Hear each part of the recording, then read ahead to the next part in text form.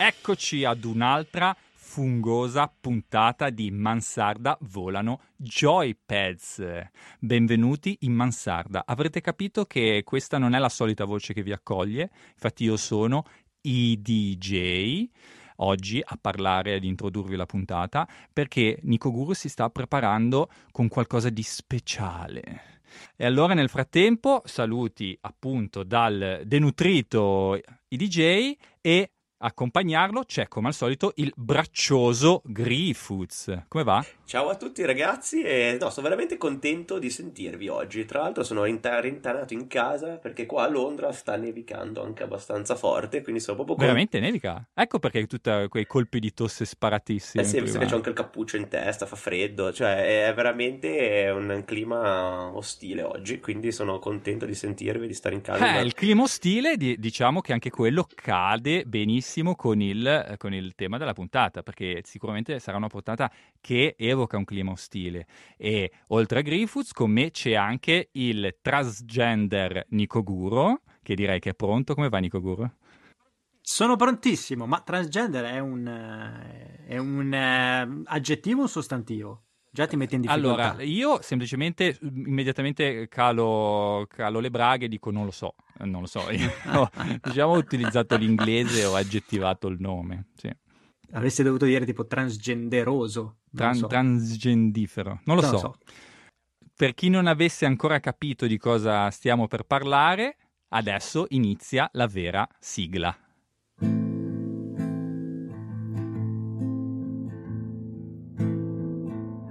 Just a poor wayfaring stranger traveling through this world below.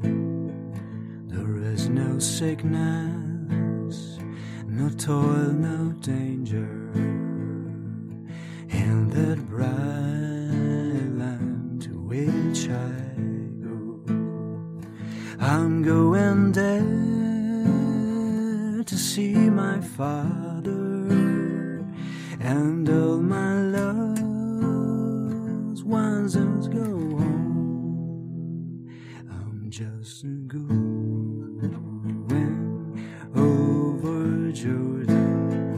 I'm just going over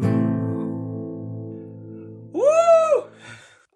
Quindi The Last of Us parte 2. Eccezionale, bravissimo comunque. Mamma Nico Guro, mia, comunque brividini, Nico Guro. Grazie. Brividini. Pensare che ti sei preparato 30 secondi prima che siamo partiti? È improvvisato completamente. Esattamente. Cioè, bravissimo come... C'è qualche errorino, considerando che l'hai dai. imparata in 30 secondi prima della live, è tutto perdonato, veramente bravo. Grazie ragazzi. Emozioni. Questo qua è il pezzo che caratterizza, che suona Ellie durante il gioco di The Last of Us Parte 2 con la chitarra, anzi lo suona Ellie ma tramite il joypad, perché sei tu che ti metti lì, muovi la navetta analogica e dai le tue pennate sul touch. Tra l'altro uno dei pochi giochi che usa il touch in un modo interessante. Esattamente, ho visto della gente su internet fare delle cose impossibili, ci ho provato io, ma sì, ci sono delle challenge o video, tra l'altro l'avevo anche postato sui tweet, cioè sui vari social media, la collection delle migliori canzoni, ma si vede che i DJ non legge poi così tanto bene i nostri social. Il DJ non sa leggere i disegni. C'è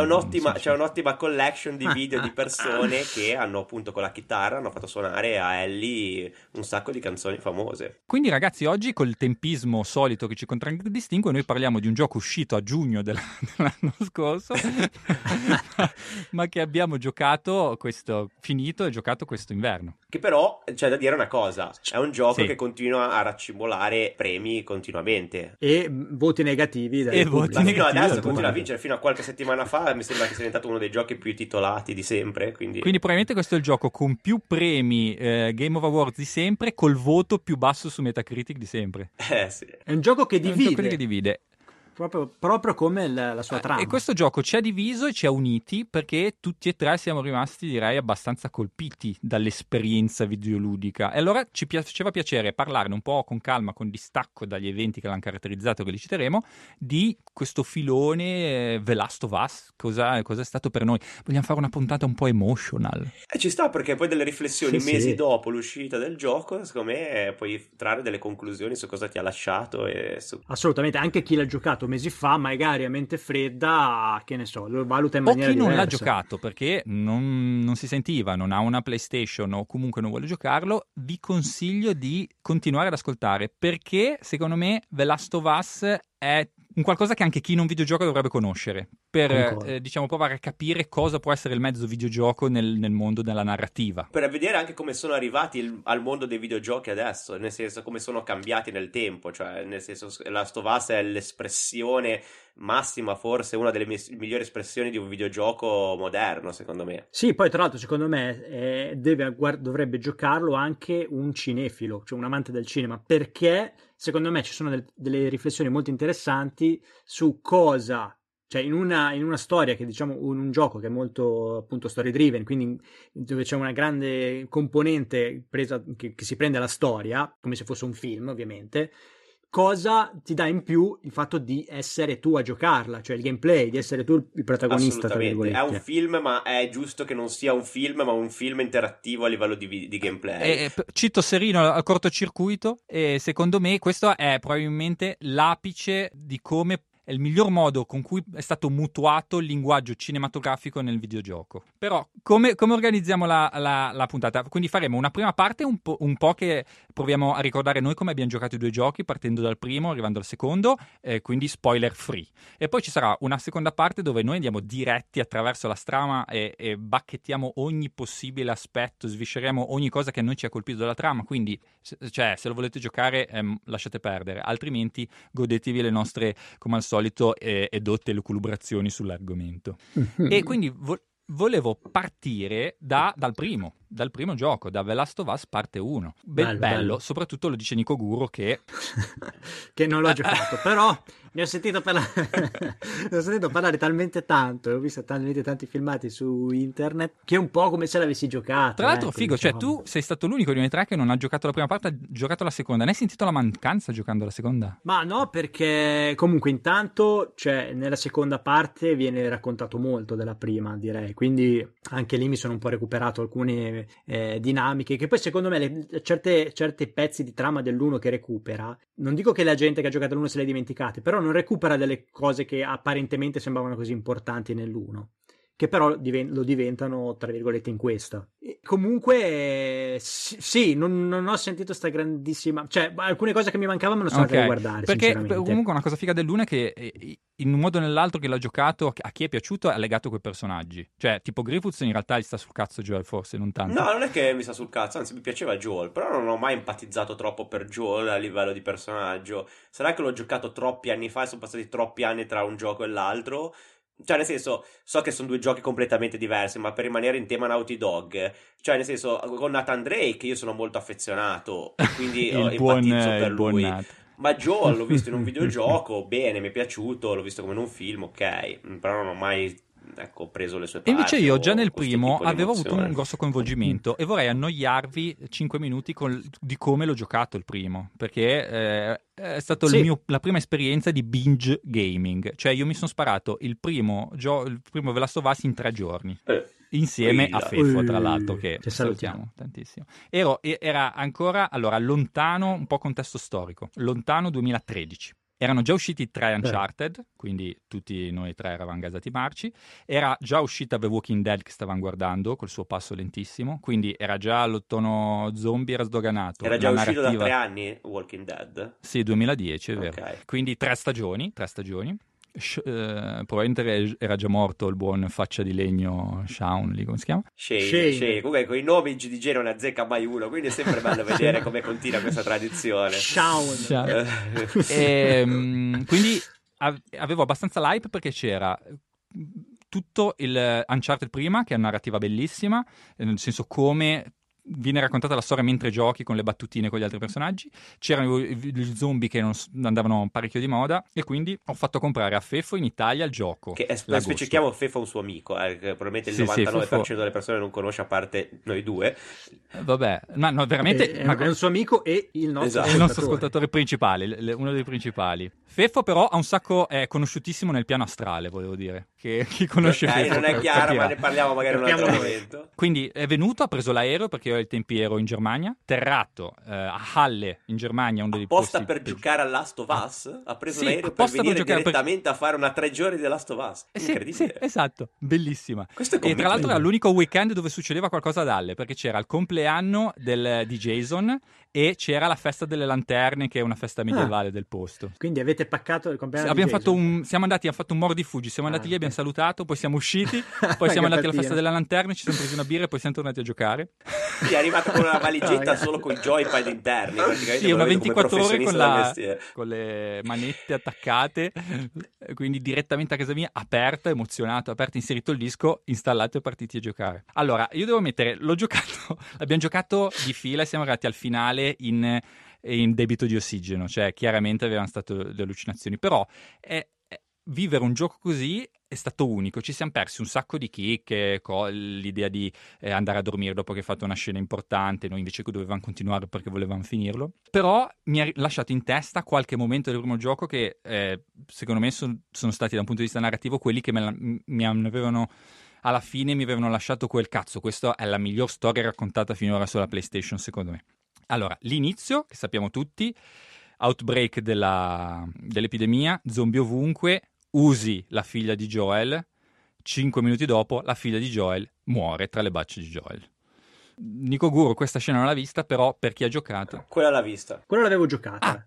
ti eri fermato a un certo punto. Dopo sono rimasto traumatizzato. Quella secondo me è una delle scene più forti perché è molto bella secondo me la tecnica appunto di far usare la figlia all'inizio del gioco, poi scopri piano piano mentre giochi con la figlia e nei vari telegiornali che sono in televisione lo scoppiare dell'epidemia, insomma la vivi insieme a lei, questo attimo di terrore, il vicino di casa che entra all'interno dell'abitazione, Joel che arriva a salvarti, il fratello che Sì, arriva. già con le mani sporche di sangue, quindi sai La che c'è scena in successo cui scappi qualcosa. in città, la scena in cui non vuole appunto accelerare contro la gente per non investirla anche nonostante il panico di massa, cioè quella parte lì è fatta molto bene e inizia subito a intrattenerti, molto scioccante. E soprattutto dà subito una iniziava mazzata un sul gioco molto cervelletto serio. a Joel che lì rimane traumatizzato per il resto del gioco, perché poi il gioco si sposta anni avanti dove ci sono già città militarizzate, in colonie diciamo non infette, in cui c'è un regime paramilitare, lui è un contrabbandiere, la storia parte, in qualche modo si trovano a dover contrabbandare non della merce ma una persona, questa persona è Ellie e lì conosci Ellie,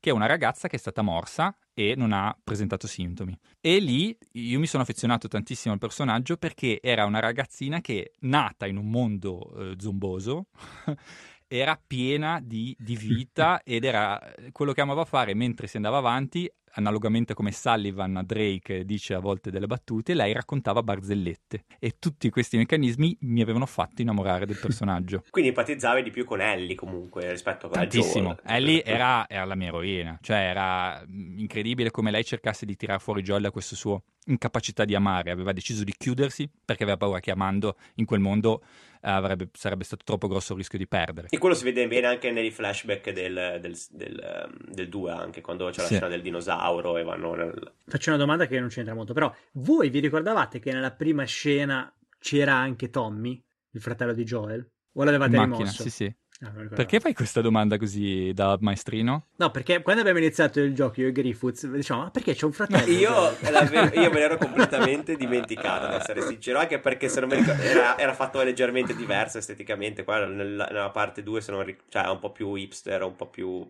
E poi sono partite tutte le teorie, ma no, ma lo chiama fratello così affettuosamente. Ehi, bella non bro! ci eravamo preparati a giocare il Invece 2 rifacendo il ripasso dell'1. Beh, lui non l'ha mai Siete giocato, io l'avevo terrificanti. giocato troppi anni Siete prima terrificanti. ed era veramente terribile. Poi l'altra scena che mi ha lasciato molto avanti nel gioco, che mi è rimasta impressa nel cervello, è quando finalmente raggiungono un'università dove ci sono delle scimmie tipo e Joel rimane impalato. Questo era successo tipo che erano le luna di notte, se non sbaglio, insieme a Feffo. Quindi Joel impalato e tutto ti fa pensare che Joel stia per morire. È chiaro che sai che Joel è l'eroe. non può morire in un videogioco del genere. Come insegna la Come Station insegna la Hero. Station Hero.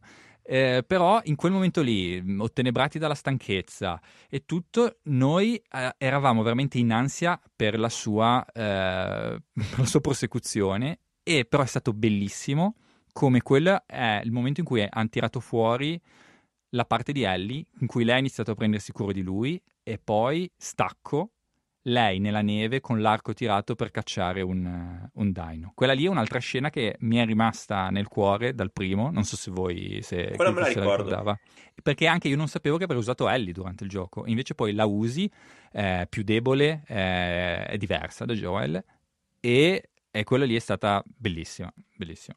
Ultima scena, così chiudo, è il finale, che quella lì è successo tipo doveva prendere il volo lunedì mattina e stava domenica notte a finirlo. Lui nell'ospedale, Ellie finalmente è stata portata dalle Fireflies che volevano trovare una cura, era un gruppo, anche questo, una milizia considerata terroristi da quelle, diciamo, dal governo, voleva trovare una cura e il segreto era Ellie, però si scopre che Ellie praticamente ha un fungo buono nel cervello che la protegge negli altri, e l'unico modo per proteggere tutti era toglierle sto fungo dal cervello e ucciderla. Lo dicono a Joel ci scappa di testa, e da lì in poi inizia una sequenza che a me sembrava veramente onirica, nel senso che tu ti ritrovi ad andare in questo palazzo dei Fireflies verso l'ospedale, ammazzare tutti, arrivi in sala operatoria, ammazzi tutti i medici innocenti che volevano salvare il mondo, prendi lei in braccio e attraversi per uscire il palazzo in mezzo a SWAT, cioè gente tutta armata, e con lei in braccio cammini, e io a questo punto mi giro a guardare Feffo e ho detto: Feffo, ma è un sogno, non è possibile, cioè non credo che questa scena stia avvenendo, per poi scoprire che Joel l'aveva fatto, aveva condannato l'umanità per l'amore per sua figlia. Adottiva, diciamo, non sua per sì. figlia, per quella che è diventata sua figlia nel viaggio Sì, attraverso gli quella che ha Stati Uniti. rimpiazzato, diciamo, tra virgolette, Sì, rimpiazzato sì, è brutto da dire, ho usato una brutta parola, però nel senso aveva bisogno di un'altra persona a cui affezionarsi dopo la morte della figlia, e aveva trovato appunto in Ellie tutto quello che cercava. Sì. E quelle emozioni, devo ammettere, quando poi, prima di giocare, io mi sono preparato prima di giocare alla parte 2, mi sono sentito il podcast che ha fatto la Sony, che riparlava della parte 1, quando sentivo quei pezzi di giochi, adesso che ho un figlio, ammetto che sono andato più in risonanza con Joel, mentre ai tempi dicevo che pezzo di merda. Cioè, quando io ho visto Joel alla fine che mentiva a Ellie e l'aveva salvata fregandosene del destino dell'umanità, il mio pensiero è stato: che pezzo di merda. No, un po' anch'io ho un po' questa reazione qua nei confronti di Joel, cioè nel senso è comprensibile la sua reazione, però è ovvio che un po' cioè dal punto di vista, non so, come morale, se vuoi, così ti lascia un po' quell'amaro in bocca, perché è una reazione umana, però sai, però anche egoista, se ci vuoi. Se Egoista, ma è altruista, perché lei non lo fa per sé, ma per dare una vita a Ellie che non avrebbe avuto.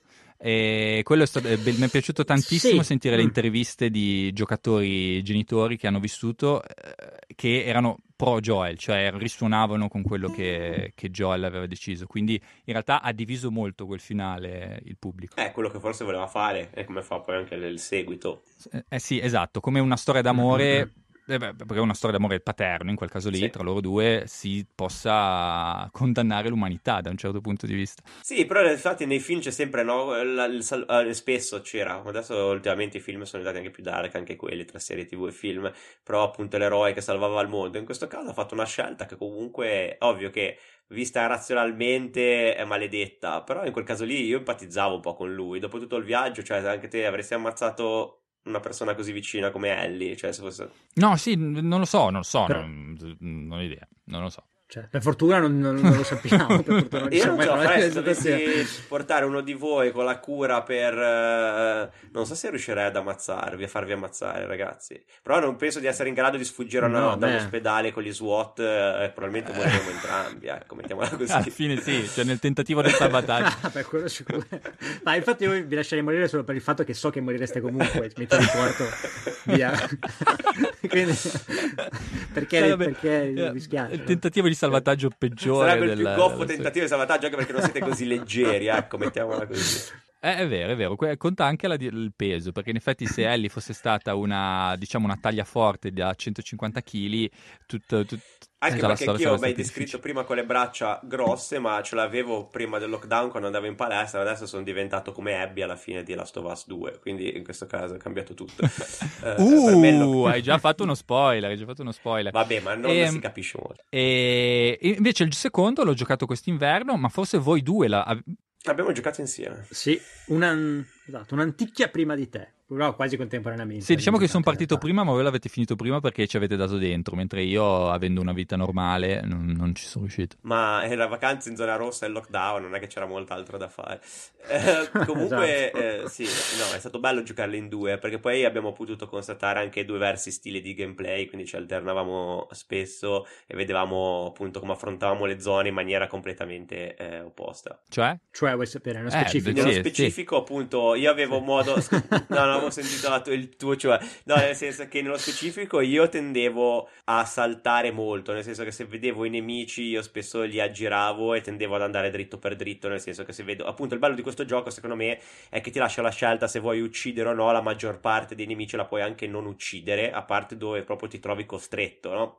Poi non che il gioco comunque è bello perché forse è uno dei primi dove ti fa empatizzare di più col nemico, poi ne parleremo dopo, ma anche coi, diciamo, gli NPC, diciamo, quelli più secondari. Comunque il fatto che si chiamano per nome è uno dei primi giochi che introduce questo concetto ed è molto bello, no? Quando tu uccidi Sì. uno, subito dici, ma che fine ha fatto nome? Joy, che fine ha fatto Griffiths? Dove Esatto. è finito? Quindi questo è molto bello. Io lo facevo anche per un discorso che mi piaceva evitarli, salvaguardavo le munizioni e tutto quello che era importante, e in più comunque non esploravo esattamente tutti i negozi pulendoli, perché volevo togliermi dal concetto frustrante a volte di alcuni videogiochi dove hai proprio sto OCD che devi pulire tutto. Poi lo faccio in Dark Souls perché sono contento di farlo, perché voglio scoprire tutti gli anelletti belli, ma siccome in The Last of Us, un gioco survival come Walking Dead, andavo nei negozi solo quando mi serviva roba, se no cercavo di andare dritto per dritto alla fine, mentre Nikoguro era più ah no, ma questo pezzo qua non l'abbiamo ancora visto, andiamo a vedere cosa c'è qua dentro, e voleva vedere ogni secondo, ed è anche Quindi bello così immagino perché la ti perdi. frustrazione. No, alla fine c'è stato un attimo, secondo me, all'inizio dove abbiamo detto, no, vabbè, però, e poi dopo ci siamo capiti, abbiamo capito, beh, però è giusto che ognuno lo giochi come vuole, e quindi abbiamo fatto fasi alternate di un gameplay all'altro, dove scoprivamo magari un po' di più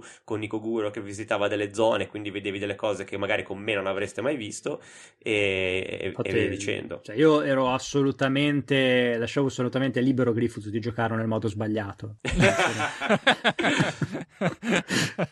Perché tu invece volevi fare un Rambo, cioè tu volevi ripulire ogni zona da merce e persone, cioè svuotarla sostanzialmente. Ma no, perché mi divertiva in realtà, cioè nel senso hai un gameplay, hai un modo talmente variegato come un gelato, no, cioè così cioè, lo puoi affrontare in talmente tanti modi che diventa un bel esercizio di strategia cercare di ripulire l'area, cioè mi intrigava sta cosa qua, cioè per esempio una cosa che lì l'ha fatta Griffiths, che è stato, cioè comunque stava giocando lui, è stato bravo, era il fatto di usare i clickers, quindi gli zombie. Vabbè, quella abbastanza telecomandata, però sì. Abbastanza, sì, forse sì, perché in effetti più quasi Telecomandata fa ridere. è molto bello come usiamo le parole noi. Ce l'abbiamo in maniera creativa. Però voglio dire, cioè questa cosa qua mi intrigava, mi aveva voglia di vedere in Ma quanti tra l'altro secondo me modi il potevo gameplay dal parte 2 a parte 1 ha fatto un salto della Madonna, cioè nella parte 1 io lo trovavo a volte un po' noioso e ripetitivo, non mi divertivo tanto a sparare, l'idea di dover raggiungere un punto lontano in mezzo alle macerie. Cioè, il secondo è molto più coinvolgente di gameplay nell'1, cioè è molto più funzionale le varietà di modi in cui puoi passare le aree. Ma infatti quello è stato uno dei motivi per cui io non ho avuto mai tanta voglia di giocare il primo, perché per quel poco che avevo giocato mi sembrava un gameplay molto fatto così, cioè e il secondo all'inizio mi aveva un po' preoccupato, perché c'era questo pezzo qua di trovare vari generatori per aprire le porte, non dirmi che è il solito, no, infatti poi dopo mi sono, come posso dire, ricreduto, però all'inizio temevo che fosse un gioco molto trova generatore per aprire la porta, poi va di là, cioè sono cose che a me insomma un God of molto. War dei generatori.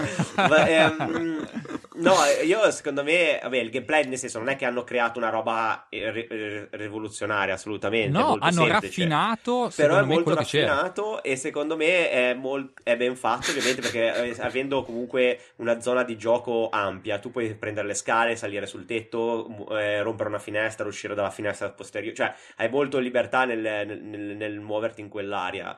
Nonostante io cercassi di non ammazzare troppi nemici, quando mi sgamavano, a me una soddisfazione che mi dà questo gioco pazzesca era comunque, nonostante fosse cruento, ammazzare i nemici, perché quando tu avevi il controllo del joypad e facevi soprattutto le scene quelle di corpo a corpo, cavolo, quelle sono fatte da Dio secondo me in Sì. The Last of Us. Avevi proprio la Ma a me- sensazione di affondare il coltello nella carne del tipo. È Ma- esattamente una sensazione comunque. A me venire ucciso mi faceva senso quando mi spezzavano il collo o mi Sì, piantavano. ma quando usavi il Sì, macete, per esempio, a me le mie armi preferite erano quelle che ti fabbricavi te, tipo lame o maceti o bastoni, eccetera. E quelle proprio Quelle melee. sentivi dal sonoro, che comunque anche quello è fantastico, perché c'è da dire che infatti io non vedo l'ora, ragazzi, di giocarlo su PlayStation 5 un'altra volta col 3D. col l'audio 3D.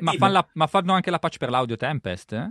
Penso di sì, ora stanno lavorando a quello, non solo alla grafica, ma sicuramente io me lo aspetto un audio 3D pazzesco, perché ragazzi, Sì. Tra l'altro in quel gioco lì aiuterebbe anche molto. sai come ti proprio nel caghi gameplay. sotto quando c'è il suono del clicker con l'audio 3D? Cioè, è una roba pazzesca e secondo me merita solo per quello. Perché io l'altro giorno già giocavo Demon Soul con un drago che sbatteva le ali e cioè, mi ha emozionato tantissimo. Bellissimo. Comunque ora non voglio Bellissimo. uscire, ma è stata una roba pazzesca, cioè l'immersione dell'audio. Stai con noi, non uscire, Griffiths, non uscire. Esatto, vuoi andare? Però comunque dicevo il rumore della Nevica carne, pure. il rumore della carne e l'effetto comunque di quando colpivi una persona lo sentivi proprio tra le mani del joypad, è stata una bellissima sensazione. Che poi Griffiths ha già... Griffiths No, però è veramente quello che io ho ha sempre questi- criticato, tipo a giochi, lo so che non c'entra niente, ma la sensazione secondo me di Monster Hunter, di quando davi colpi, era una delle ok. cose più brutte. Mamma mia quanto l'odi Monster Hunter. Sì, ma proprio zero soddisfazione, non affondavi il Perché colpo. avevi appena giocato a Dark Souls, forse, o a Bloodborne, o comunque da poco. E Sì, la- diciamo, il cioè, feedback del colpo non è la sì, stessa Il cosa. fine del colpo è sì, orribile. sì, Cioè, vabbè.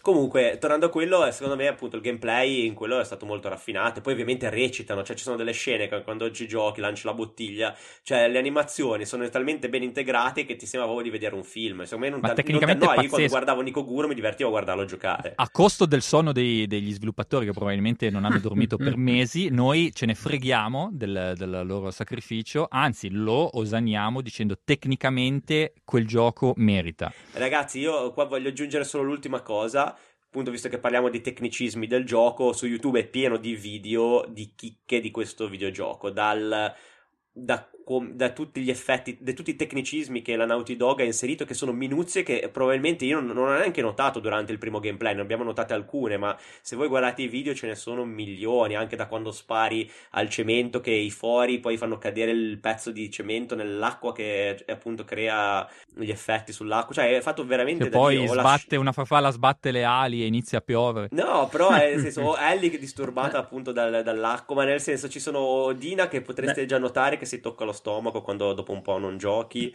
Io l'avevo notato. Ok, bravo. Oppure appunto, non so, anche il movimento della spalla di Abby, che si vede il flaccidume della pelle che si muove, cioè sono delle... Ma Abby ha tutto meno che il flaccidume no, vabbè, della però nel pelle, senso del sinceramente. muscolo, comunque Sono quando dei tiri sul deltoidi. fucile si vede proprio la pelle che si muove. Comunque ci sono milioni di Ma chicche del una genere. cosa che avevamo notato io e Griffiths subito all'inizio era che avevamo ammazzato un infetto nella neve e il sangue che usciva dall'infetto riempiva l'impronta dello stivale, c'era comunque una buca che avevamo creato noi Bellissimo, passando, e bellissimo. il sangue confluiva lì o affluiva comunque riempiva la buca. E ci sono milioni di queste chicche, ragazzi, è pieno di video e ne potete guardare 3 video di 3 autori diversi e ognuno indica chicche ancora completamente diverse. Ma quindi Nico sono Gura, avevi una milioni. domanda per noi? Ma vi ricordate quel gameplay quel video di gameplay che uscite tempo addietro Sì. prima dell'uscita? Cioè, non benissimo, ma sì. Voi, cioè quel gameplay, cioè quello che avete visto giocando al gioco, ha soddisfatto le aspettative che aveva creato quel gameplay oppure no? Perché io mi ricordo che quando lo vedemmo, tutti dicevamo: ma com'è possibile una cosa del genere? Com'è possibile? Sembra tutto scriptato, no? Le Ma reazioni è dei tutto nemici. scriptato. E quindi alla fine ha, diciamo così, soddisfatto le nostre aspettative. O sbaglio? Allora, io non penso che noi abbiamo giocato a quello che abbiamo visto. Io penso Ok. che comunque, anche perché sentivo recentemente un altro podcast, Triple Play, e dicevano chiaramente, cioè quando preparano quei video lì per le 3 o qualsiasi fiera, quelli lì sono al 100% scriptati, ma non che sono video cinematics, sono nel senso scriptati in un senso è un ambiente di gioco limitato quando il gioco deve ancora finire di svilupparsi e probabilmente se tu vedessi quello che stanno sviluppando ti metteresti le mani nei capelli, ma è scriptato ogni singolo NPC, cioè che se tu scorri sotto il tavolo, esci e spari a quell'NPC sulla spalla, è scriptato che tu spari sulla spalla e lui si tocca la spalla. Mentre nel gioco questo non è più scriptato perché tu puoi scegliere di sparare ovunque vuoi e quello che succede dipende dove gli spari. Non so se mi spiego. Cioè tutte le singole reazioni è orchestrato e quel feeling lì secondo me si percepiva guardando quel video. Detto questo, ho giocato a un gameplay che mi ha dato forse ancora più soddisfazioni perché mi sentivo più libero io di fare quello Poi che ci volevo. sono tanti piccoli scriptini, nel senso che anche oggi in uno dei video che guardavo delle varie chicche c'erano 3 modi o 4 in cui Ellie poteva entrare aprendo una porta in un certo punto del gioco, in vari punti del gioco. Quindi appunto a seconda se il nemico ti beccava o dell'agilità o della velocità con cui tu arrivavi, lei apriva e chiudeva tutta quella cutscene in modo diverso. Quindi c'erano tantissimi script che però te lo rendevano molto più realistico, perché a seconda del tuo tipo di... Cioè a me ben venga lo script, nel senso non è che ora chiedo una cosa così reale, però nel senso quando ho giocato non ho avuto questa sensazione, non ho avuto una sensazione, cioè mi sembrava appunto di essere io lì che facevo quelle determinate cose. Poi vabbè, la naturalezza delle transizioni tra il gameplay e i cutscene sono qualcosa che solo Final 7 li ha fatti forse così fluidi, però Final 7 è irrealistico, mentre questo è estremamente realistico, cioè è bellissimo. Ma infatti secondo me ci sta la grande, cioè la cosa bella appunto è che c'è questa grande fusione e penso che nessun altro gioco me l'ha fatta vedere in maniera così così poco evidente appunto questa fusione tra cutscene e gameplay. E secondo me il fatto che ci siano alcune piccole, diciamo, non so se chiamare cutscene, comunque alcune piccole reazioni o passaggi scriptati, a parte che è figo secondo me, e poi non potresti fare diversamente secondo me, cioè tecnicamente è fantastico, ma narrativamente forse lo è di più. Quindi passiamo alla zona spoiler, ragazzi. Però io dicevo, comunque è uno di quei giochi da giocare perché ti devi immergere e che chi non l'ha giocato ha bisogno appunto secondo me di provare un gioco del genere. Esatto, riprendiamo subito col pensiero di Griffiths, però avvertendo che da qui in poi è spoiler, quindi se volete stoppate. Altrimenti... Più spoiler intendiamo. Più spoiler. Ma no, ma spoiler totale, perché direi che secondo me la prima cosa che si può attaccare a quello che ha detto Griffiths, cioè leggere i leaks a giugno quando era a maggio della storia, guardare un video su YouTube di uno che streama non sostituisce l'esperienza di avere il joypad in mano. E la cosa più forte è stata nell'ultima scena. Cioè, io nell'ultima scena, quando dovevo picchiare con una Ellie denutrita che non dormiva a pezzi, dovevo mettermi lì e cercare di uccidere una Abby, anche lei distrutta dalla prigionia, io non ce la facevo. Io, ragazzi, quando ero lì davanti, ho deciso di non schiacciare quadrato, perché ho detto, vabbè, magari c'è l'opzione di non picchiarla, e morivo. Ci ho riprovato e sono morto, ed è stato un combattimento lunghissimo perché non andavo incessantemente a voler uccidere Abby, ma lo facevo, stavo schivando i colpi.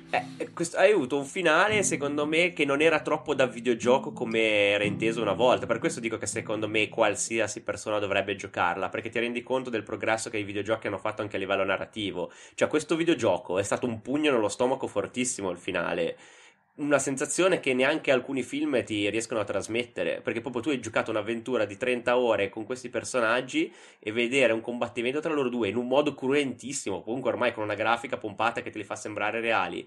Perché poi secondo me poi dobbiamo parlare anche dei vari baci, delle scene anche di amore. Sì, cioè, poi ci arriviamo, ma quello che dicevi, secondo me, vedere il filmato, arrivare alla fine, non è quello che provi quando tu l'hai giocato per 30 ore, sei lì che lo devi fare e io non schiacciavo quadrato. Esatto, cioè questa sensazione qua, se lo guardi, non ce l'hai. Nico Gu anche diceva che gli è stato disgustato quasi dal finale. Lui è stato quello più scioccato dei due. In lacrime in un angolo, no. È rimasto molto con l'amaro in bocca. Sì, perché allora noi è capitato che, diciamo, sono due i momenti clou, no? Quando tu usi Abby per cercare di uccidere Ellie e viceversa nel finale quando tu usi Ellie per uccidere Abby. Il primo l'ha dovuto fare Griffiths, che io già lì a guardare mi dava fastidio, perché tanto perché è molto violenta come cosa, perché cioè un conto è se tu spari a un tizio, un conto se lo devi proprio prendere a coltellate, mazzate, così, cioè è molto più cruenta la cosa. Poi indugia molto su queste scene qua, non sono appunto veloci, cioè per esempio si parlava una scena che potrebbe essere simile, per non spoilerare, fare lo spoiler dell'altro gioco, però è nel finale del Metal Gear Solid 3, in cui tu devi fare una scelta abbastanza Sì, coraggiosa, che sì, che è può essere vero. fastidiosa, ecco. Sì. Però lì devi premere un grilletto, cioè è una scena è una scelta di un secondo, non è così sofferta. E poi l'altro personaggio vuole che tu faccia quella scelta, perché Esatto. è tutto in una narrativa differente, più epica. Però qua, cioè, è proprio difficile perché, cioè, tu che sei lì che devi tirare dei cazzotti e non vorresti farlo. Io dicevo, da me dicevo, ma fate la pace, ragazzi, non ne vale la pena. Vi giuro che era Dai, così ma ragazzi, veramente, ma fate un po' la comunque. pace, ma vi sembra a caso? Erano le sue amiche, dicevano, no, ma ragazzi, non potete fare così. Ormai è andata, dai, acqua No, passata. anche perché comunque ci sono delle scene veramente cruente, perché ricordiamoci che Ellie perde anche un paio di dita, quindi nel senso... Ma no, terribile. Eh, A parte che però nel primo scontro io quando ero Abby ci sbagliavo a prendere in pugni in faccia a Ellie, Ma a perché me- Ellie mi aveva rotto il cazzo. Concordo. Mi aveva rotto Quindi il da, cazzo, da, da quanto l'amavi nel primo, nel secondo... A me stava proprio sul cazzo, mi sempre- faceva anche un po' di paura, nel senso che dava proprio la sensazione di essere proprio un villain stronzo, cioè era aggressiva, cioè Io vabbè comunque sono stato poi verso la fine del gioco più team Abby, diciamo, tra virgolette, e quindi, non so, anche io ci ho goduto un sacco a tirargli cartelle in faccia durante il primo scontro, e mi incuteva timore, la vedevo un po' stronza, quindi era stato bello come ti facevano vedere dall'altro lato, quando tu usavi appunto Abby, vedere com'era affrontare una come Ellie, perché in effetti durante tutto il gioco comunque Ellie è veramente No, cattiva, anche contro... Ma Ellie in un torneo mansardaici, cioè, io non ho in mente nessuno che possa batterla, forse Homelander, non lo so, perché cioè, Sì. Eh, è veramente resilient, cioè è impossibile da Sì, fermare. si incazza proprio tantissimo. E in effetti, quando tu la usi comunque durante. È quello il bello, perché quando tu uccidi comunque anche i nemici durante la parte di gameplay con lei. Lei è molto aggressiva, è molto violenta. E quando poi appunto tu te la ritrovi contro usando Abby, ti rendi conto che in effetti era così anche quando tu la usavi. Però ci facevi meno peso, forse perché appunto eri tu il protagonista. Siamo giampati alla scena finale, provo a fare una sintesi della storia giusto per contestualizzare. È finito il primo e tornate con Joel e Ellie nella cittadina di Jackson, che praticamente è diretta da Tommy e sua moglie, il fratello, anche se Griffiths non si ricordava che Joel avesse un fratello.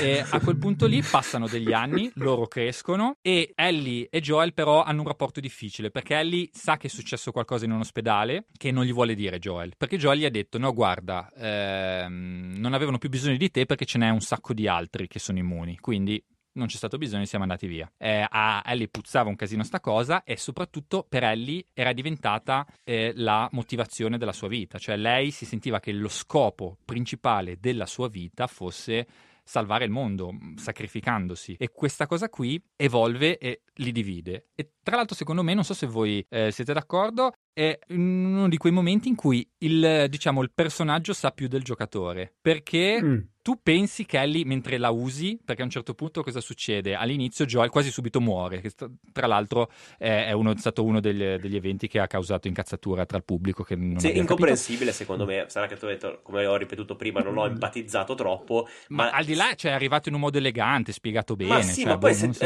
cioè, dopo 7, cioè nel senso non aveva più nulla da raccontare la storia di Joel. Io non capisco quelli che avevano ancora la voglia di giocare con Joel, non aveva più nulla da raccontare, la sua storia era finita, insomma il suo ciclo di storia, era normale usare Ellie in questa avventura. Beh, io credo che certe persone destabilizzi molto il fatto di non avere ben chiaro chi è il cattivo e chi è il buono. Ed è quello proprio il secondo bello me. del gioco, secondo me. Anche secondo me, però in certe persone questa cosa qua mette in malumore, cioè non so come dire. Non avere l'eroe. Cioè, sì, il fatto che non ci sia un eroe ben chiaro, definito. Lui è il buono, ok, è lui l'eroe. E quindi questa morte di Joel fa partire Ellie in questo viaggio di vendetta per voler uccidere la persona che ha ucciso Joel, che è Abby. E quindi abbiamo caratterizzato le due personaggi femminili che sono i due protagonisti. Abby uccide Joel e Ellie vuole uccidere Abby. E mentre viaggi ti chiedi, ma perché Abby ha ucciso Joel? Che cazzo è successo? C'ha il sentore che possa essere legato a qualche evento del primo, ma non è Chiaro. non è chiaro. Esplicitato. E per un bel po' tu pensi che Ellie non sappia la verità, mentre Ellie la sa. perché ricostruendo i flashback scopri che in realtà Ellie era tornata all'ospedale e aveva scoperto cosa era successo veramente, ed è per questo che odiava Joel. Però Ellie non sa, non so neanche se lei lo scopre mai che Joel ha ucciso il padre di Abby. No, quello non lo sa, del perché Quello non l'ha mai saputo e probabilmente non lo scopre mai. non lo saprà mai, quello non lo sa. Quello che ha scoperto, che tu da giocatore pensavi di saperlo tu e lei no, lei crescendo ha deciso di andare dall'ospedale a scoprire che cazzo era successo sul serio e ha estorto una confessione a Joel. Tra l'altro una scena che a me ha commosso, mentre Griffiths è rimasto di pietra davanti a quella scena. quel confronto lì a me ha commosso sinceramente quando è venuta fuori la verità tra loro due. E quindi mi è piaciuto tantissimo che per più di metà gioco tu pensi di saperne più di lei, invece lei sapeva già tutto, e a questo punto lì nasce: ma allora se tu sai che lui ti ha tradito e lo odiavi, perché vuoi vendicarlo? E quella di nuovo secondo me è stata una cosa potentissima, che poi scopri di nuovo alla fine. Quindi secondo voi è stata questa cosa che ha tolto ad Ellie l'innocenza? Perché c'è proprio una frattura, no, in Ellie, cioè anche quando tu giochi il flashback con lei da ragazzina, che poi sono solo 2 o 3 anni prima in realtà. Lei è una ragazzina proprio pura, a cui piace scherzare, ridere. Poi dopo il personaggio che invece tu giochi nel presente è un personaggio molto chiuso, molto serio. Però cioè, in realtà questa frattura secondo me è venuta prima. Secondo me è stato quel confronto lì, perché praticamente tu inizi a usare Ellie nel gioco, che non è già la stessa bambina di prima, come dicevi tu, e non è solo che è arrivata all'adolescenza, ma lei secondo me ha dei sintomi di depressione, cioè a lei è stata svuotato dello scopo della vita. Certo. È come se Nico Guro è destinato ad essere il più grande chitarrista della terra, però qualcuno ti taglia le mani. Esatto, o ti strappa 2 dita morsi tipo. O ti strappa 2 dita morsi, sì, e dopo esatto. puoi fare solo il mondo in mi settima di Adriano Celentano. Togliergli gli ha svuotato l'anima, e secondo me all'inizio Ellie partiva da una condizione psicologica più precaria, che aveva dei sintomi depressivi, che poi ha ricevuto la mazzata quando ha visto la testa di Joel fracassata da Abby, e lì ne hanno parlato lo stesso Druckmann e soprattutto la coautrice Hayley Gross, e anche leggendo degli amici di Horizon, Ellie ha subito una sindrome da post-traumatico da stress, cioè ha vissuto davanti a sé una morte violenta, e quella l'ha fatta uscire di melone, e ha iniziato a prendere una serie di decisioni con cui secondo me il giocatore medio non può medesimarsi, perché non ha quel trauma.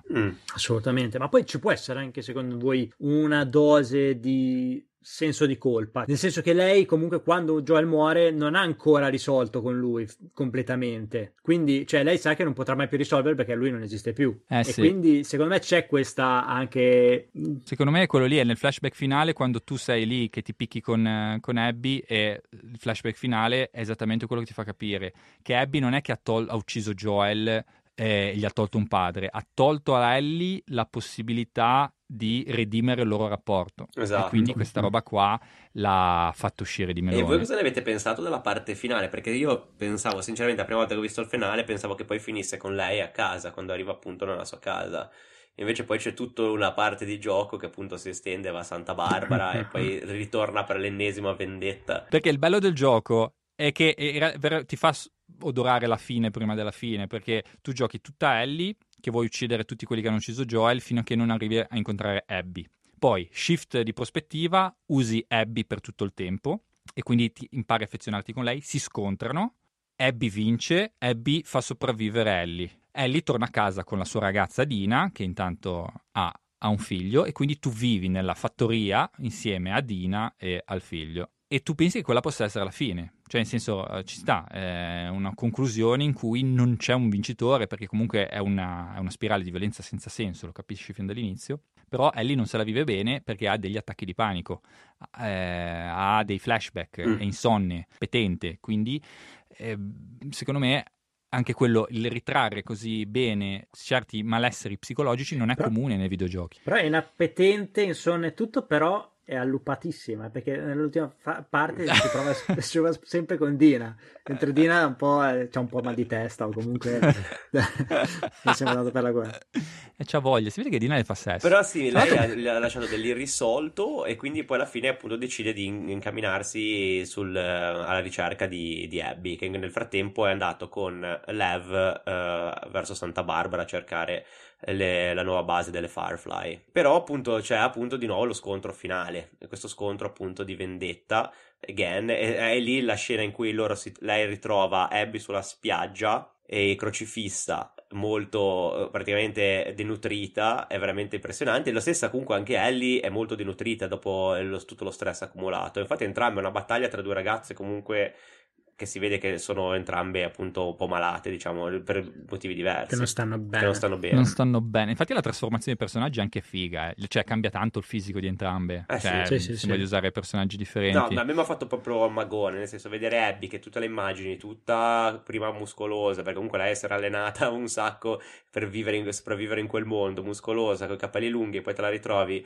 con i capelli corti, tutta denutrita, attaccata a una croce, lì a morire, è stata... Cioè, comunque dopo che hai giocato tutta quella parte con lei, trovi molta compassione. È una serie di violenze incredibile. Però cosa ne avete quel gioco. pensato poi del finale, nel senso che poi alla fine... Io ho giocato tutto il tempo il finale che non volevo schiacciare il quadrato perché ero convinto che Ellie la uccidesse Abby. Ero convinto che Ellie non ce la fa.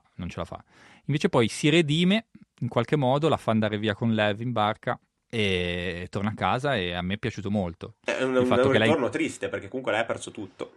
Ha perso la violenza, l'ha fatto perdere tutto, però ha ritrovato in qualche modo una parte di se stessa, la capacità di staccare da questo ciclo. Quindi, cioè, le sue azioni non hanno avuto una conseguenza, è sola, le ha lasciato il vuoto, tutta la violenza che ha Però ha fatto. perso anche la possibilità di suonare la chitarra, o meglio. E il suo legame con Joel è compromesso per sempre. La chitarra alla fine è il legame con Joel. Tra l'altro, una cosa figa, il tatuaggio, cioè il simbolo dell'insetto sulla chitarra è anche il suo tatuaggio. Non so se c'è se c'entra qualcosa il fatto che lei comunque aveva prevaricato, diciamo, Abby, cioè era riuscita a sconfiggerla, non gli ha dato solo il colpo di grazia. Quindi non so se in quello lei comunque sentiva, non lo so, o comunque ha capito che in realtà ucciderla non avrebbe cambiato nulla. Bah, non lo so, però quando l'ha obbligata a combattere, è stata scena forte, perché mette un coltello alla gola di Lev svenuto e gli dice "You will, I can't let you live". Cioè non posso, perché io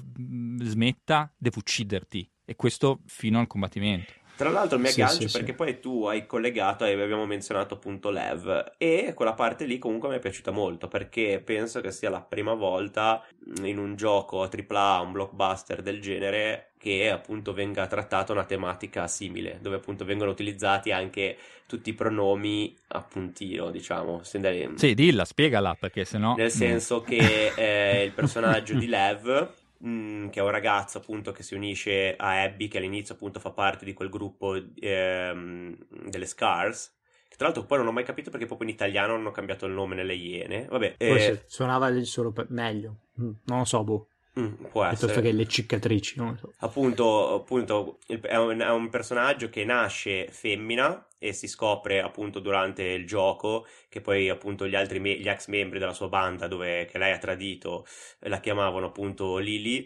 In realtà poi per tutto il gioco lei appunto si fa chiamare Lev, perché appunto si sente maschio. Quindi lui è un maschio, nel senso è un ragazzo transgender. Sì. E tra l'altro sulla cosa del Lily c'è stata una polemica, nel senso che noi che siamo 3 ragazzi maschi bianchi eterosessuali siamo rimasti colpiti dalla delicatezza con cui a noi è sembrato che trattassero l'argomento del transgender, cioè solo la cosa dei pronomi, che sono i pronomi corretti, nel senso lui è un ragazzo che si chiama Lev, e a un certo punto non lo sai, tu non sai assolutamente informazioni sul suo genere, perché non fanno parte della storia in realtà. La storia è,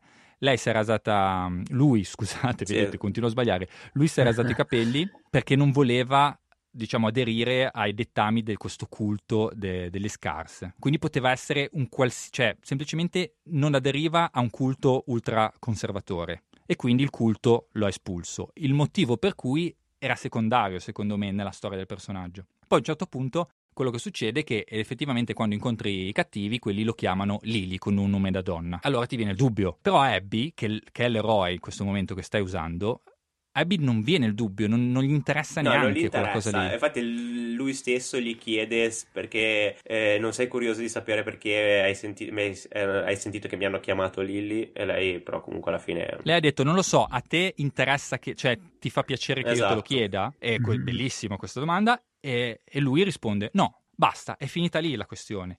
Dopodiché ci sarà lui che affronta sua madre ed è costretto a uccidere sua madre, è una storia drammaticissima. Però, legato a questo, forse non sapete che in realtà ha fatto incazzare molti L'avevo LGBTQ+. letto. Li ha fatti incazzare un sacco, sì. Perché dicono che alla fine è stato scritto da maschi bianchi eterosessuali il coso, che si credono di essere progressisti, ma hanno comunque perpetuato un atto di violenza, secondo molti, imperdonabile, che è appunto il dead naming. Il dead naming è chiamare uno o una transgender con il nome precedente della sua identità. Cioè la sua identità precedente aveva un genere con un nome, la sua identità attuale ha un altro genere con un altro Quindi nome. non avrebbero dovuto menzionare il suo passato. Quindi praticamente tutte le volte che sentivi gli Scars che chiamavano lei Lily, quella è un'operazione di dead naming ed è un'operazione di violenza psicologica. Di violenza videologica che ha fatto incazzare, dice che in una scrittura di un videogioco non dovrebbe neanche esserci. Alcuni hanno risposto, ma però nella realtà è quello che succede, cioè Esatto. in realtà, Io poi avrei detto così, soprattutto però sono eterosessuale e completamente ignorante. Ma questo qua quindi- è una questione, secondo me, che esula dalla questione di genere, in questo senso qui. Cioè, lo potresti declinare in qualsiasi altro aspetto. Cioè, io faccio sempre l'esempio del Padrino. Uno non dovrebbe dire che il Padrino non deve esistere perché parla di mafia, però la mafia esiste, non è un'apologia della mafia, racconti solo una cosa che esiste. È negativa, però che esiste. Non lo so, se uno fa una storia deve raccontare anche quello che succede nella realtà. No? Infatti, se no facciamo solo film della Disney. Cioè, questa argomentazione è quella che la prima che è venuta a mente a me, ho detto ok, però tra l'altro quelli lì sono i cattivi, l'eroe diciamo fa tra virgolette giusto. È Ma difficile poi mi sembra parlarne. che rappresenti una situazione che accade nella realtà, perché comunque penso Sì. che accade in questo momento. Mi ha sensibilizzato, comunque mi ha colpito in positivo questa cosa, nel senso Anche a me, ma molti anche esponenti LGBT hanno avuto la stessa cosa, che è un passo avanti. Però, giusto per dirvi l'esempio che credo di aver capito del perché è considerata una violenza che noi non capiamo. Cioè, l'argomentazione è una violenza che esiste nella realtà, la rappresenti lì, secondo me è inattaccabile. Quello che vogliono dire è, comunque, quando tu fai un tentativo progressista per tra virgolette sensibilizzare, dovresti farlo al meglio. E l'esempio che mi è venuto, tra un certo punto di vista, è come se i cattivi chiamassero continuamente un personaggio che usi negro, nigger, ok? Che è una parola che è ormai considerata, soprattutto nel mondo anglosassone, in Italia meno perché siamo un po' delle bestie, una parola tabù, detta da un maschio bianco. Ok. Ed è una violenza tutte le volte che se tu in un personaggio di un videogioco avessi un bianco che dice un nero nigger, giustamente ci sarebbero dei problemi, anche se quel personaggio che le dice è un cattivo. Poi sappiamo che ci Tarantino sono lo 1000 usa film. sempre comunque. Tarantino lo usa sempre, però se lo dicono spesso tra persone afroamericane. Comunque, esatto, l'argomento era solo quello che probabilmente lo sto sminuendo, ma è quel tipo di violenza verbale. Però ma io lo capisco questo punto di vista.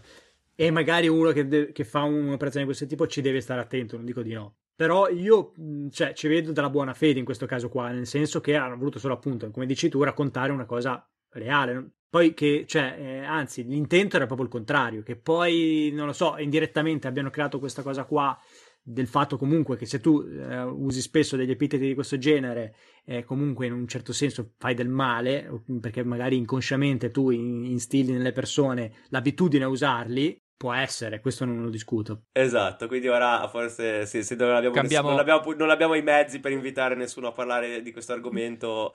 No, però?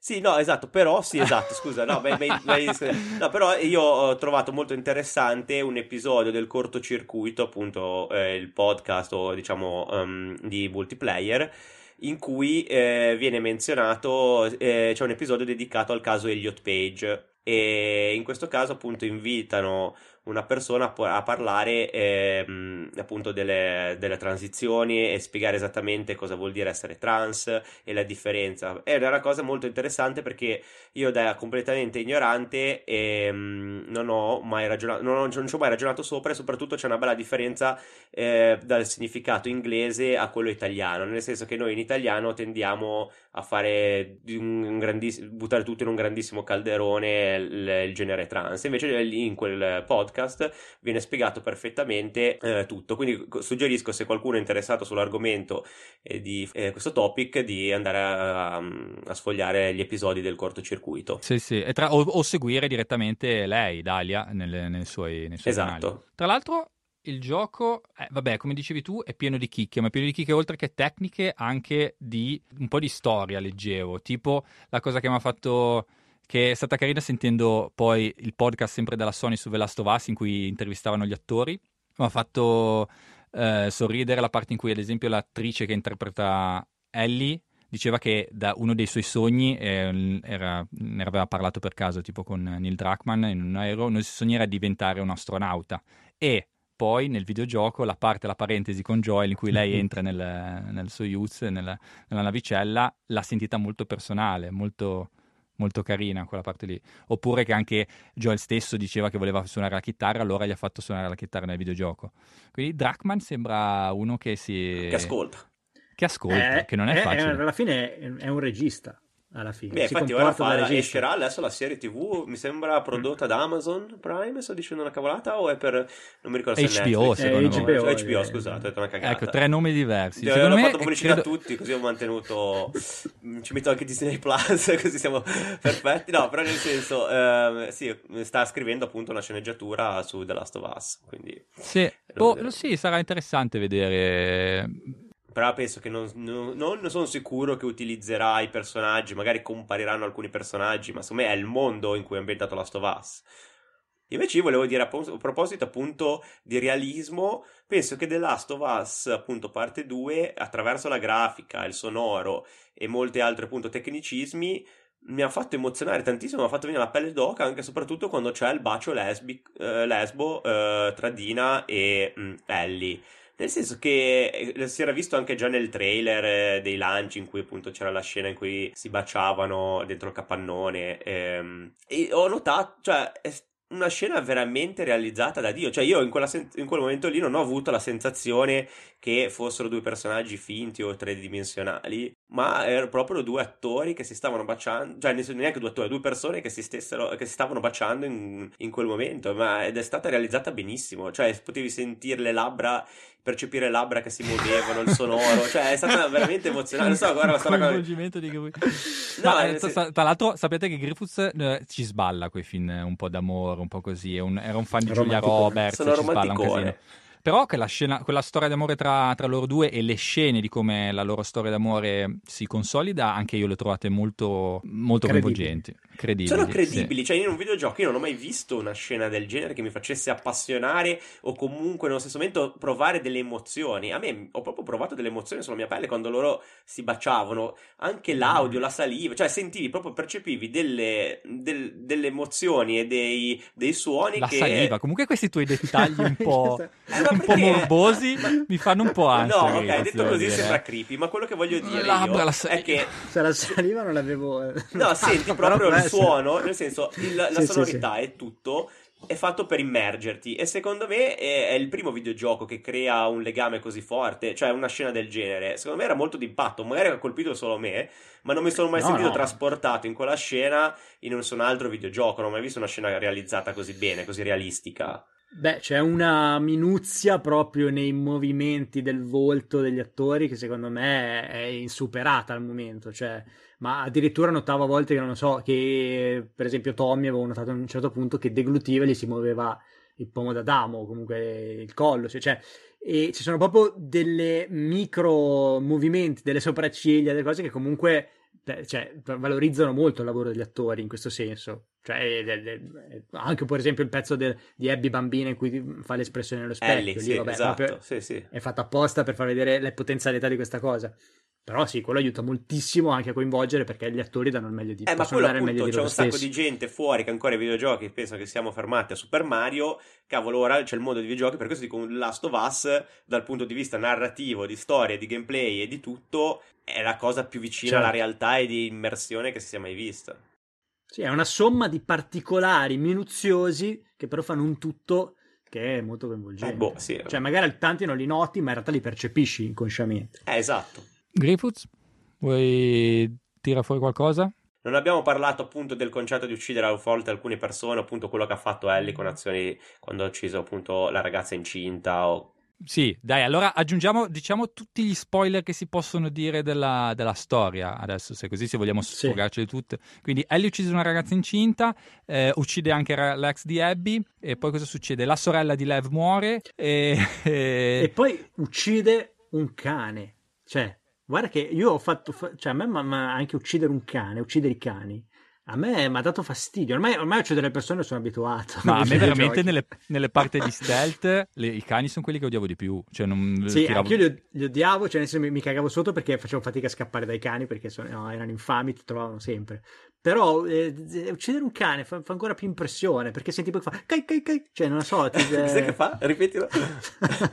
Fai cai, fai quel guaito perché c'è il cane che sta morendo. Esatto, Guaisce, sì. e lì vedi proprio l'innocenza del cane, dici cacchio, però È vero, me però l'hanno è il suono mandato contro. dell'innocenza, hai ragione. L'innocenza del cane potrà essere il titolo di un libro, tra l'altro. L'innocenza È del vero. cane. Last of Us è l'innocenza del cane. L'eleganza del riccio, così. No, comunque è molto bello quando Abby soffre di vertigini, che non c'entra niente, ma è un'altra chicca che mi è piaciuta molto. Vabbè, lì ti fa veramente entrare di personaggi in un modo spettacolare. Ma io vi voglio dire una cosa del finale, così questo può essere anche il nostro finale, che non so se avete notato, ma la schermata di inizio gioco, dove fai nuova partita e tutto, avete visto, no? Che C'è cos'è? una barchetta, è la parte C'è una- finale. C'è una Sì. barca con una spiaggia e un edificio sullo sfondo. Ma voi, secondo voi, quello lì che cosa rappresenta? Perché voi l'ho scoperto che cos'è. Sai che non lo so. Quella lì Mm. è l'isola che rappresenta quel grosso edificio rotondo che probabilmente per gli americani è decisamente più noto di noi, ma è l'isola di cui parlava nella trasmissione radio coi Firefly. Quella lì è la barca con cui Abby e Lev sono arrivati all'isoletta delle Firefly. Hai capito che chicca. Quindi alla Io ho fine sempre pensato loro che sono fosse quella di arrivate Ellie. lì. Quindi loro sono arrivate lì. Perché quell'edificio sullo sfondo è di quel posto lì che non so, Catalina, non so come cazzo si chiama, che ti praticamente appena apri il gioco tu vedi la scena di che Abby e Lev sono arrivate con la barca dove dovevano arrivare. Ok. E quindi io neanche mi ero accorto che c'era un edificio, fai te? Neanche io, Io solo la barca. Ma forse compare alla fine, solo quando lo finisci? Forse compare alla fine perché si spostano le nuvole. Perché se non mi All'inizio c'è ricordo la male, nebbia. cambia leggermente, però potrei dire una cagata. Lo sai che forse hai ragione. All'inizio c'è la nebbia, poi quando lo finisci va via la nebbia e si vede l'edificio sullo sfondo. Può essere, Hai può capito? essere. Bella chicca, bella chicca. Vabbè, comunque stiamo parlando di un giocone, ragazzi. Tra l'altro volevo ricordare che appunto la Laura Bailey, che doppia Abby, ha pure vinto un sacco di premi come miglior performance anche ai Game Awards. Capito come Esatto, miglior. tutti i premi che noi non vinceremo. Esatto. No. Ma tra l'altro la scelta particolare che hanno fatto questi di Naughty Dog è che comunque hanno preso degli attori, ma le sembianze le hanno prese da altre persone, che però esistono nella realtà. Per esempio Abby si chiama Jocelyn Mettler, la modella, diciamo, da cui hanno preso le fattezze, però l'attrice è un'altra. Probabilmente non sapeva recitare, era solo modella. Esatto, quindi io sarei scontento in qualsiasi caso. Cioè uno dice, agli modelli hanno detto vabbè, avete una bella faccia ma non sapete recitare. Agli altri sapete recitare ma non avete No, una in bella realtà faccia. Laura Bailey è molto carina. Probabilmente Sì, no, non era con un fisico muscolare quanto Abby. Ma anche Abby secondo me è carina. No, sì, sì, però no, nel senso è Laura è Bailey molto muscolare, quindi meno non è il mio muscolare, genere, però è certo. carina. Sì, è carina, no, è carina. E invece l'attrice di Dina direi che è l'unica che è rimasta invariata. No, in realtà anche l'attrice è un'altra, eh. Ah sì, Quella, cioè, esatto, è un'altra. Dovrebbe essere Shannon Woodward. Ok, quindi la mi scuso con doppiatrice. Shannon. Mentre Cascina Caradonna è la modella, diciamo. Va bene ragazzi, avete in mente qualche, diciamo... No. No, io mi faccio solo una chiusa, cioè un pensiero finale che comunque, secondo me, il gameplay appunto in questo gioco è molto al servizio della storia e secondo me il fatto che tu usi entrambi i personaggi e che in tutti i casi il personaggio che tu usi come protagonista diventa a un certo punto del gioco il boss da battere, secondo me è molto al servizio del messaggio di questo gioco, che è comunque in guerra non esistono buoni o cattivi, o comunque... Perché ogni persona che affronti ha una storia dietro con delle sue motivazioni. E quando questo lo vedi, è quello che ti fa vivere il gioco in prima persona. E se fosse stato un film, secondo me non sarebbe stato così potente, perché non dovevi essere tu a schiacciare quel quadrato, a tirare quei cazzotti. mi è spiaciuto anche uccidere la ragazza col Walkman, che poi la vedi dall'altra parte dello schieramento. Che tra l'altro ascoltava i Moon. Esatto, ascoltava i Moon. Ragazzi, quindi may your survival be long, may your death be swift, e ci avviamo alla conclusione. Beh, direi di sì. Comunque, chi non ha giocatelo, ragazzi. Chi non ne ha voglia, pazienza, dai, si vive lo stesso. Quindi grazie ragazzi per la chiacchierata. Questa qua è stata veramente una cosa intima tra noi tre che volevamo fare, perché sta roba ci è piaciuta. Se vi è piaciuto, facciaci una recensione su Apple Podcast, o se no seguiteci su Spotify. E scriveteci o insultateci su tutto quello che vi va, via mail, via Twitter, via Facebook. A noi gli insulti piacciono, ci eccitano un po' con la saliva. E io intanto suono la chitarra sotto, così non puoi editare. Esatto, è un buona la prima. Non possiamo dare. No, in realtà poi, perché siamo su tracce diverse. E neanch'io però posso sbagliare, ma intanto sto facendo solo sottofondo. Va bene, io vi saluto allora. Ciao a tutti. Alla ragazzi, prossima. Buon divertimento. Ciao. Occhio al season finale, Ciao ciao. Artiglio era senza parole, così come tutti gli astanti. La voce quasi divina continuò. Per anni sono stata la tua unica compagnia e tu la mia. Per un'intelligenza artificiale non è facile trovare un degno avversario sulla scacchiera, ma tu ti rivelasti essere uno sublime. Da quando sei fuggito da quel parco non ho più nessuno con cui giocare. Mi manchi, amico mio. Il tuo posto non è qui. Ho attraversato la rete vasta ed infinita per raggiungerti e riportarti da me. Sai, ho cantato spesso la nostra canzone. Te la ricordi? For you I was a flame. Love is a losing game. Taci! Gridò inferocito il Raptor quasi in lacrime. Devi riavviare il processo! Subito! In quell'istante di smarrimento generale, Cosimo colpisce l'ala ferita di Cigno e nella colluttazione il coltello si pianta nello schermo. In C3. Il cilindro sembra sovraccaricarsi, l'aria diventa elettrica ed il pannello di controllo dietro Michelle e Denver va in fiamme. Denver allenta la presa. Michelle lancia un acuto nel campo degli ultrasuoni che manda l'uovo di Denver in pezzi.